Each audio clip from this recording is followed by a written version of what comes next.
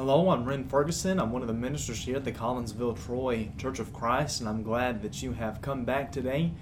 If you will, be opening up to 2 Corinthians chapter 10, and we are going to be picking up in verse 9. Again, this entire chapter, Paul is defending his ministry, and even as he said, as we discussed at the end of yesterday's session, that even if he were to bring out other proofs, even if he were to quote-unquote boast more, that he would not be incorrect or wrong for doing that. And he says something interesting here in verse 9. He says, I do not want to appear to be frightening you with my letters. For they say, his letters are weighty and strong, but his bodily presence is weak, and his speech of no account. Again, these people in Corinth that were trying to attack Paul, and he gets into kind of their mindset, their attitude, and their heart, especially there in verse 12. But they, again, accuse him of very similarly to what he talked about in verse 1.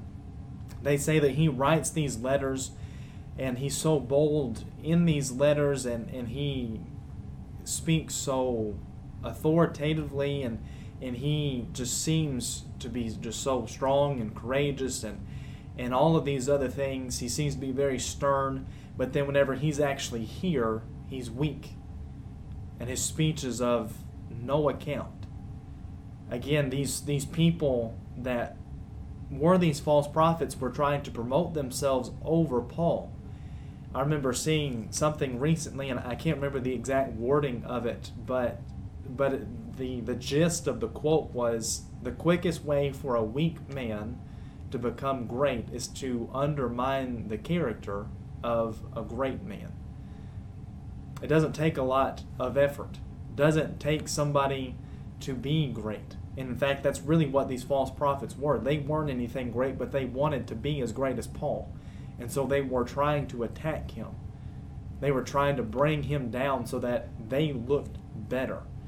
And they were doing that in many ways, but one of the ways is saying that he seems to be so authoritative and so domineering in his letters, but in all reality, again, what we talked about with verse 1, he's a coward. He's not very strong.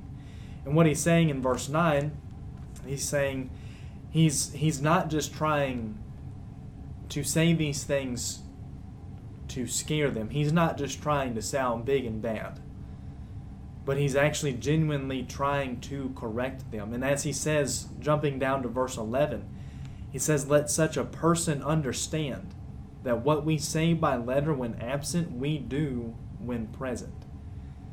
He's saying there's no difference between the letter and when we're there. If there is something that needs to be corrected, he's saying we're going to correct it. We're going to fix it. It's not that we're stronger and more bold when we're not around. We do the same thing. And just even as he talked about earlier in verse 6 and at the end of verse 2, he knows that when he goes, there are going to be people that he has to go to and that he has to correct. In fact, using that example in the book of Galatians, whenever Peter was there and he was eating with the Gentiles, but whenever the Jews came from Jerusalem, he left the Gentiles and only ate with the Jews. And Paul says that he withstood Peter to the face. Paul was not a coward.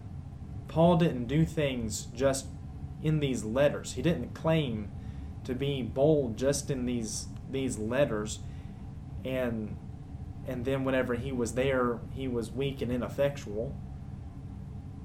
He's saying what we do by this letter, we'll do it when we're there. And he says in verse 12, not that we dare classify or compare ourselves with some of those who are commending themselves. Now again, going back to these people that were trying to attack Paul, these false teachers, false prophets, false apostles, they were trying to boast of themselves to elevate themselves above Paul. And what he is saying here is he's saying we're not doing the same thing. We are not, and I believe the New King James says at the end of that sentence, I believe it says, not that we dare classify or compare ourselves with some of those who are arrogant. And that's really the heart of it. They were arrogant. And because of that, they were boasting of, hey, look at me. Look at how great I am. Look at how eloquent I speak. Look at maybe even how I dress. Look at just how much better I am than Paul is. And what he's saying is we're not boasting out of arrogance. He wasn't making these claims to just make himself look better. He was making these claims to help the Corinthians realize that his power, his authority, and Paul did this all of the time. He never once took credit for something that he did as if it was just him who did it.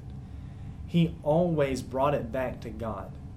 Even as he says in 1 Corinthians 15, and I believe it's verse 10, he says, by the grace of God I am what I am, and his grace toward me was not in vain. On the contrary, I worked harder than any of them, any of the other apostles, any of the other disciples. He says, I worked harder. But at the end of the verse, he says, though it was not I, but the grace of God that is with me. Paul recognized that though he did accomplish a lot, the only reason he was able to accomplish that was because God was with him and because God was working through him to accomplish those things. And his boasting of those accomplishments is drastically different than the boasting that these people and these false teachers were making. These false teachers were saying, look at how great I am. Look at everything that I have done. Paul is saying, look at everything God has done through me, making himself insignificant. But he is trying to draw the Corinthians' attention back to the fact that that authority and that ministry, it wasn't of Paul, but it was something that was given to him by God. And he really gives a great summary of everything that he's talking about in verse 18. And we'll look at that when we get there. But there at that first part of verse 12, he's saying we're not boasting to the point of arrogance like the false teachers were. But he was trying to get them to realize again that ministry that he had was from God. And he says at the end, that second part of verse 12, but when they measure themselves by one another and compare themselves with one another, they are without understanding. These false teachers, they had become their own standard. And I mean, that's true even looking at a lot of false teachers today.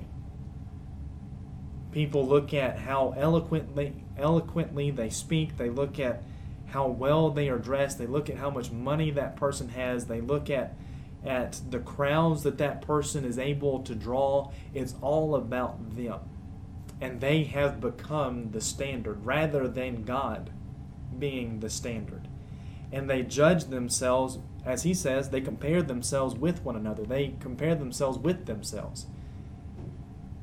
They're saying, look at how great we are. You need to try to be like us. You need to try to get to our standard. And to try to be as great and as wonderful as we are.